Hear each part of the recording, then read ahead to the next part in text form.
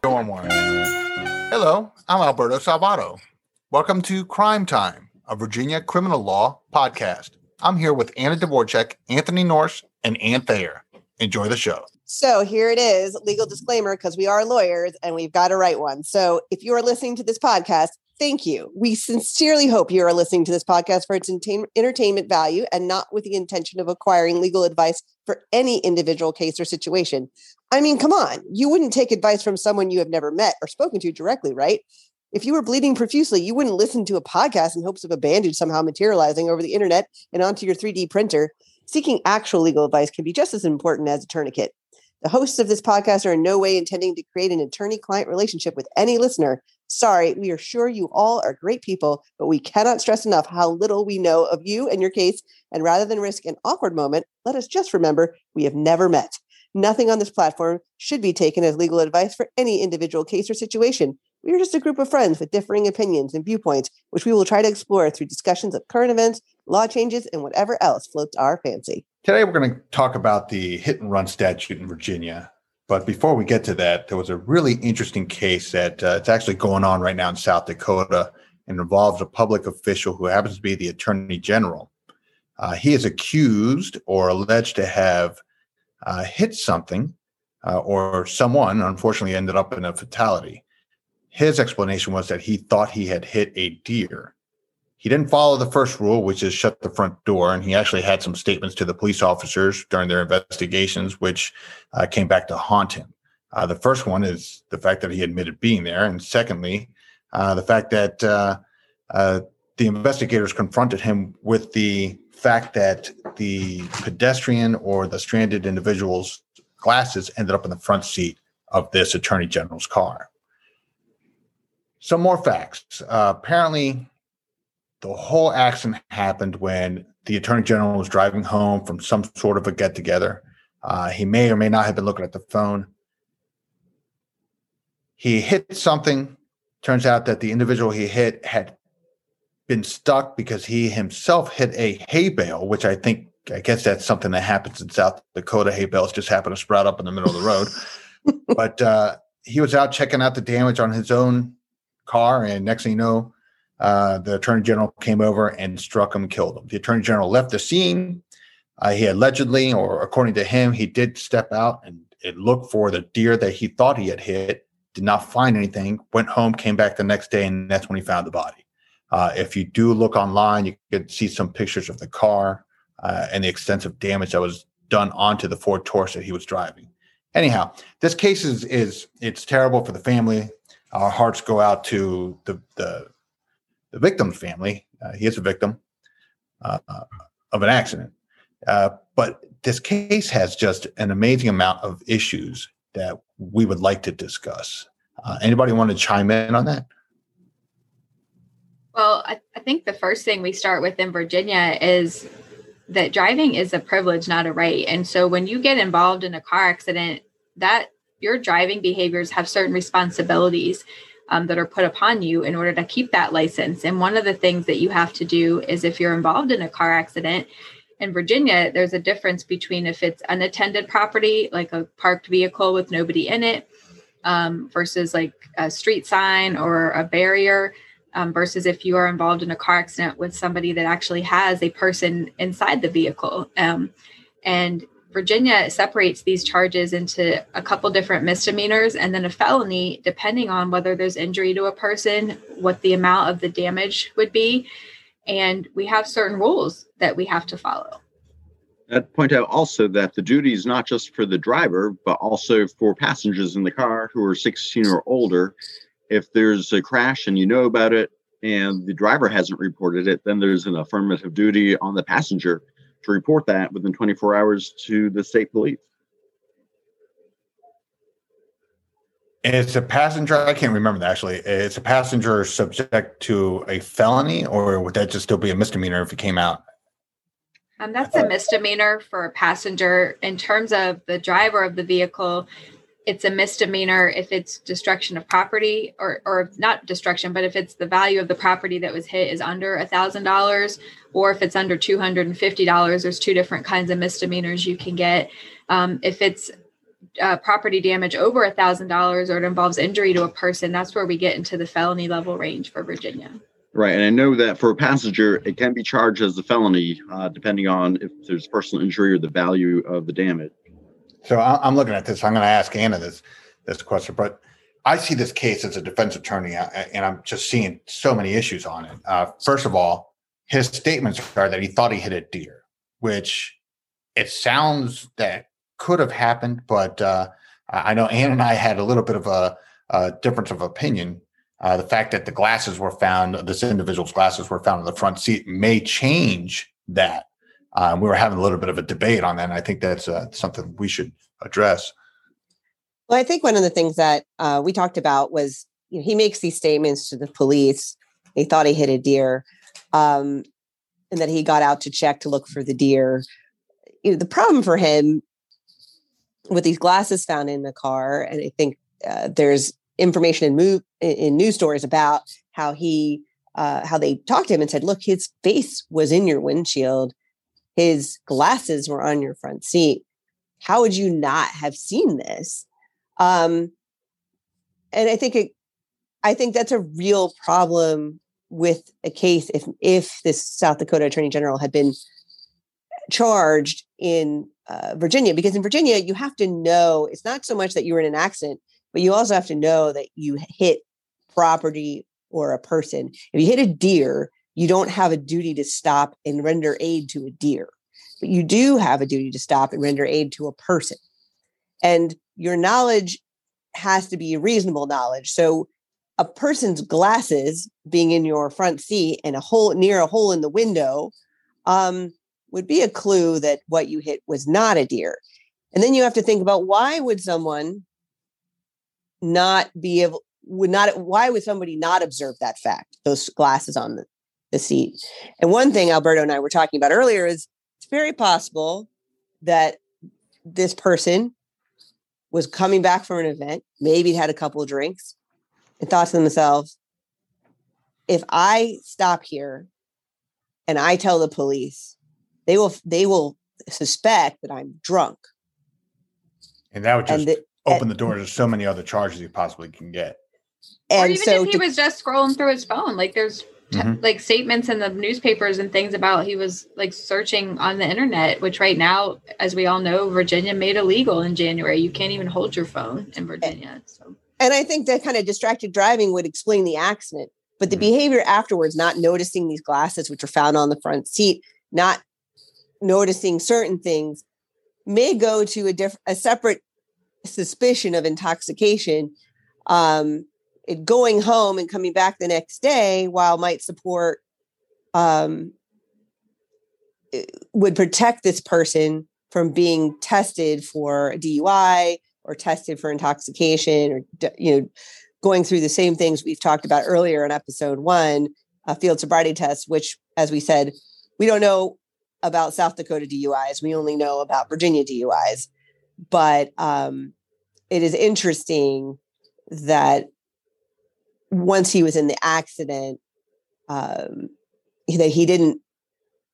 some of these more obvious observations, or at least seems obvious from these newspaper articles, were not made. So I think there's some concern with his veracity. I mean, it's possible he could have been injured or hit his head. I mean, was there any reports that he was injured? Because in Virginia, that could be a reason why you're not able to comply with the statute. Right. And when I look at the exception under the code for that. When I look at the pictures of the car, it's important to note that all the damage was focused on the passenger side. And I'm talking about on the windshield where this individual's glasses, when they went inside the vehicle, far, far, far corner of the windshield.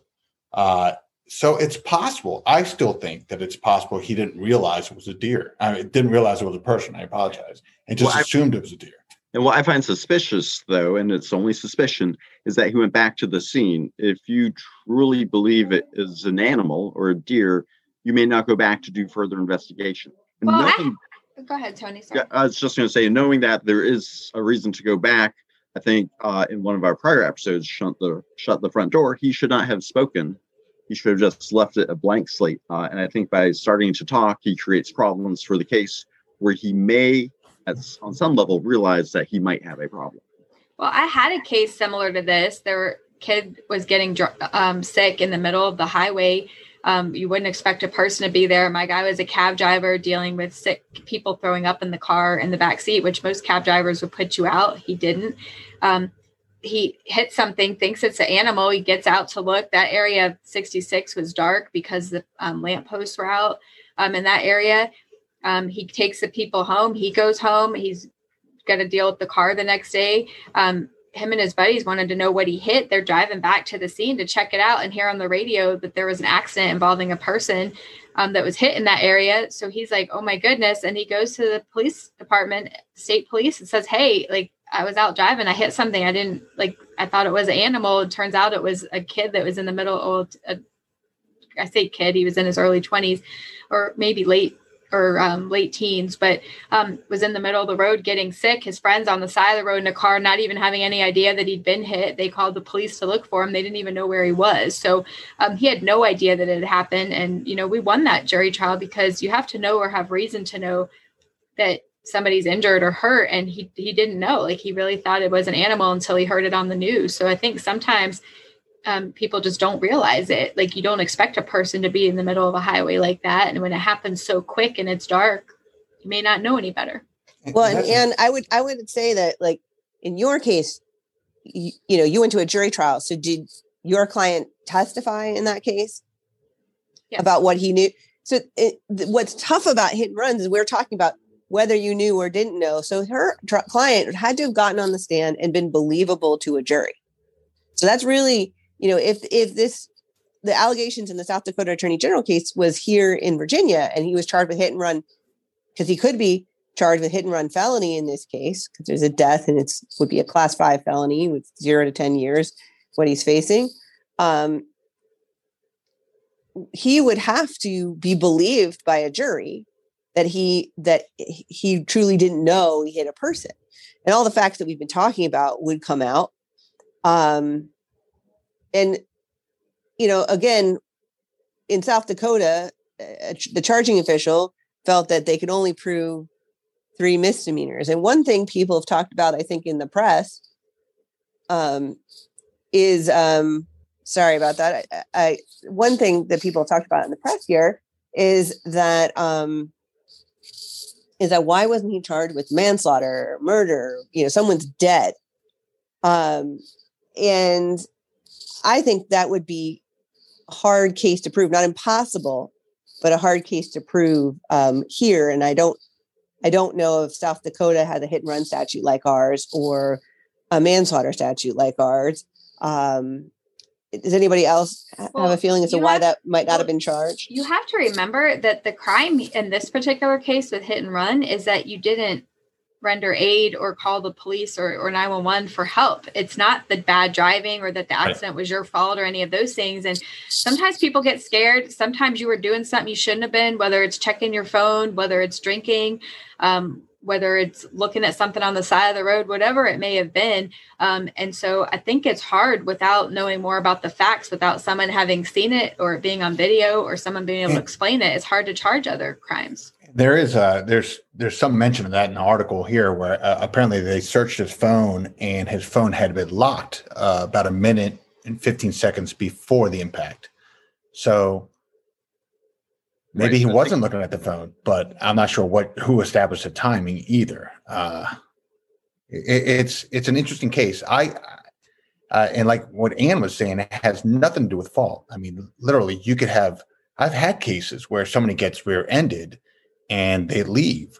Now, the reasons for leaving, hypothetically, could be because they didn't want to deal with the police officers because they themselves may have been intoxicated. They maybe didn't have a license or they were suspended. For whatever reason, they left. And that's still a misdemeanor or a felony, depending on what happened to the person who hit you. Hit and runs are very, very interesting for defense attorneys, and they always have issues. And I think one of the problems is a lot of people don't know what kind of information they're supposed to leave with the other driver. I had a client one time who got out to check on the other driver of the vehicle, found out they were okay, and then decided to leave, but did not leave any identifying information like their name, address, driver's license number, or registration or anything like that. And so technically they could have proven the hit and run, even though this person stopped to check on the status of the other drivers everybody was okay, but there was still an accident that caused property damage. I had a client who was scared he was going to get beat up by the other guy because was very aggressive, came up after him, and what was he going to do? Wait there to get the punishment, get the beat down, and then call the cops? At that point, who knows?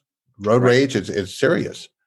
So in this case, it involved a person it involved an attended vehicle with a person in it, or at least by the vehicle. I think the other person was stopped, so I don't know if they were in or outside the vehicle. I guess I'm assuming outside if he came through the windshield. But the rules there are that when it involves a person, you have to call 911 and report it to police, and they'll come to the scene and get you.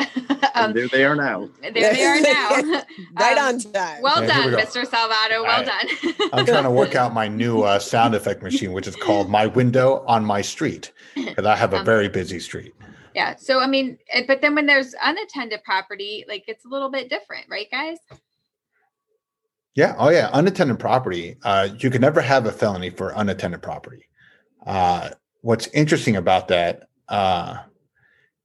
is a house. If you hit a house, that's actually attended property, so that could be a felony. But if you're driving in the car and you hit a parked car, you hit a sign, you hit anything, if it's unattended property, it's not going to be a felony. Another important factor is that unlike some of the crimes that deal with motor vehicles, this applies if it happens on private property or public property.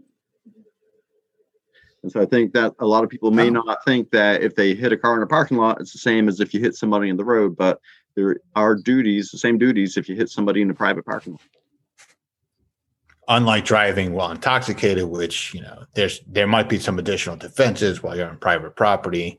Right. And same thing like with a driving unsuspended, for example. But I have actually been a victim of a parking lot hit and run. Somebody backed into my vehicle in my own work parking lot one time. I think that's happened to all of us.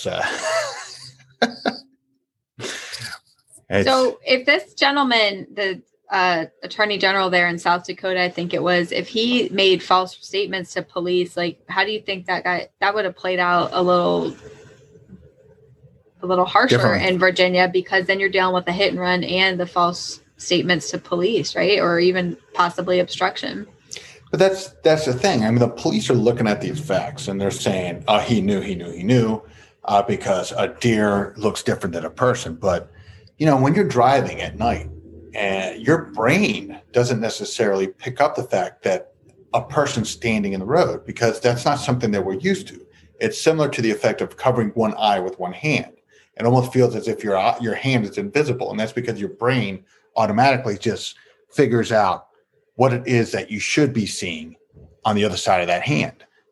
It's similar to driving. If you're driving, you're zoning out, you're focusing on keeping your vehicle within the lane, not thinking somebody's going to be in the middle of the road in the middle of the night, you're not going to react. The brain just may not react that way. So the problem is when it does happen, what do you do afterwards?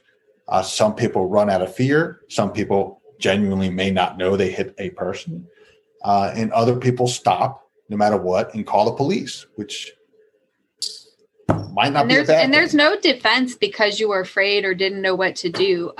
Virginia doesn't allow a defense for that. It's your duty as the driver on the roads in Virginia that if you're involved in an accident, that you take the proper steps to make sure that you exchange the insurance information. I think it's always a good idea, even in a little fender bender, to have the police called, just to have an incident report noted so that the person can't claim something else later, or, other damage or things like that. It can't hurt, because then if somebody says, "Oh, hey, this property was in a higher level misdemeanor type charge," or, "Hey, I had injury and you didn't offer assistance," or whatever the case may be, you've got it documented with a police officer, at least whether it's an incident report, a police report, a ticket that was issued, whatever it is, you have those things on your side. Yeah, and following up on what you said, Anne, I think obviously your case is an example of this, that knowledge is always the essential element of this crime. If you don't have the knowledge, that is always going to be a defense. But otherwise, like you were saying, there's no defense for thinking I didn't think I wanted to stop. you still have to provide that information. So what kind of tips do you, we've talked a lot about a lot of things you got to do when you get involved in a car accident. What about reporting things to insurance? Is that a duty that we have as drivers? That always presents a problem because, so say you have a hypothetical client who may have been involved in an accident, and obviously he's got a damaged car. The insurance company is going to call him and say, hey, your car has been involved in an accident. And we need to take a statement, whether or not they're going to cover the damage on the other individual who was hit, or if they were hit. Now, I've been asked this question, and I struggle with it every time. To what extent do they speak to their insurance adjusters or to the other company's adjuster? Because if there's a criminal case pending, the last thing you want to do is have a recorded statement that's going to come in and mess up your client when you go to court. So I usually say shut the front door. I do the same thing. I tell them that while the criminal case is still pending, the best idea is do not talk to anybody, including the insurance company, but with the knowledge that they might make a decision on liability without your statement. And that's not going to help with the insurance, but it will probably help with the criminal case later on down the road. Right. And I'm in the same camp. They record everything. The insurance information isn't private, to you. And, those insurance transcripts come in handy for certainly the personal injury trials that happen afterwards, but they also can become available to law enforcement, to other people. It's just another way of giving your statement, which you shouldn't do. So as Alberto said, shut the front door. And one thing that I will say is that, this is a really tough area to drive in where we live in Northern Virginia. And, we get in accidents all the time where it's not safe to pull over. And, you can't just, on 66, you can't just come off the right lane unless your car is undrivable. So, move over to the side if you can, but cooperate as much as possible. And for those folks who do find themselves in a situation where they don't have a license or there are other issues, you certainly flee at your peril. If you think that you have a misdemeanor and you don't want to talk to the police, well, imagine if you run, you end up with a felony. If there's over $1,000 of property damage or somebody's injured, and personal injury doesn't mean someone's dead, doesn't mean like they're lost an arm. It could mean they've got whiplash. That's personal injury. There's not a number that's assigned to that. So, we used to call, when I was a public defender, used to call turning a misdemeanor into a felony. People would sign, have a driving unsuspended. Yeah. They'd have a suspended license, and they'd sign their brother's name or a fictitious name on the summons, which is a class 4 felony. And they just turned a not great situation into a terrible situation. And because it's a crime of lying, our prosecutors often didn't drop those cases, and they didn't drop them from felonies to misdemeanors and say, oh, it's just a big misunderstanding. So for those people who do find themselves in a jam with licensing and are driving and are in an accident, please don't succumb to the impulse to flee. It just does make it worse. Absolutely. And just as Alberto said, shut the front door, don't talk. So there's a real famous case a few of us know happened in Fairfax, and it was a few years ago, but it was somewhere where there was a lot of open space, and somebody apparently owned a pig, and the pig had gotten out onto the street, and an individual struck the pig and injured the pig. Now, there was nowhere around this pig. Like, there were no homes around this pig. He couldn't go find anything, and he was worried. He didn't know what to do. The pig seemed to be walking around okay, but knew that the pig was injured. Well, he left the scene, and the next day he gets a call from the police, and they're like, "Listen, you hit some property, and the pig is cattle, so it is property. It belongs to somebody. It's not like a wild animal." And the police officer said, "Look, you've been identified. You're going to have to come back." And nobody could figure out how he was identified at all. But he had that charge. And turns out that the pig squealed. my goodness. All right. Well, we've talked Sorry, about. I killed it. All right, we've talked a lot today, so let's give people our last tips on what to do if you're involved in an accident, so that you can avoid having a hit and run charge. What do you guys think? I thought I already gave my last tip, so I'm already done. All righty. I would concur with that tip that you should always stop, but you also should exercise your right to remain silent if you think there's anything that could go wrong. But you do have a duty to stop. And like Anna was saying, you can turn a kind of bad situation into a terrible situation by deciding to take off. So you should stop. And if there's an underlying issue that you don't want to talk about, you should exercise that right to remain silent. That's absolutely true. I mean, honestly, it's we've had so many cases that start out with just it could have been a fine for driving without a license. Next thing you know, they're looking at, 5 years? 10 years in jail for a felony. Yeah, 10 years in jail for a felony hit and run. And it's unreal. So listen, my advice is try to follow the rules of the road. Don't drink and drive. Don't reckless drive, speeding over 20 miles per hour. We covered that last episode. And then really, if you hit something, it's just Anna, Anthony, and Ann, they all say it. It's like, look, just deal with that. Don't deal with the other element of leaving. My issue would be, or my last tip is going to be, call the police, document it, take photos, take video of it. In this day and age, we all carry a phone with us. There's no reason why you can't record the conversations, why you can't. Virginia allows that. It's a, one party state. And, take photos of the injury or if somebody is injured or if there's photos of damage to property, and document it with police. At least have a report. So if things come back that are alleged that you did or said, like, you at least have something to support what may or may not have happened. And we wish everybody well. Stay safe out there. Northern Virginia is a tough place to drive, as we all know. Yep. Bye-bye. And that wraps up today's episode of Crime Time. Thank you for joining us, and we look forward to seeing you again. Good night.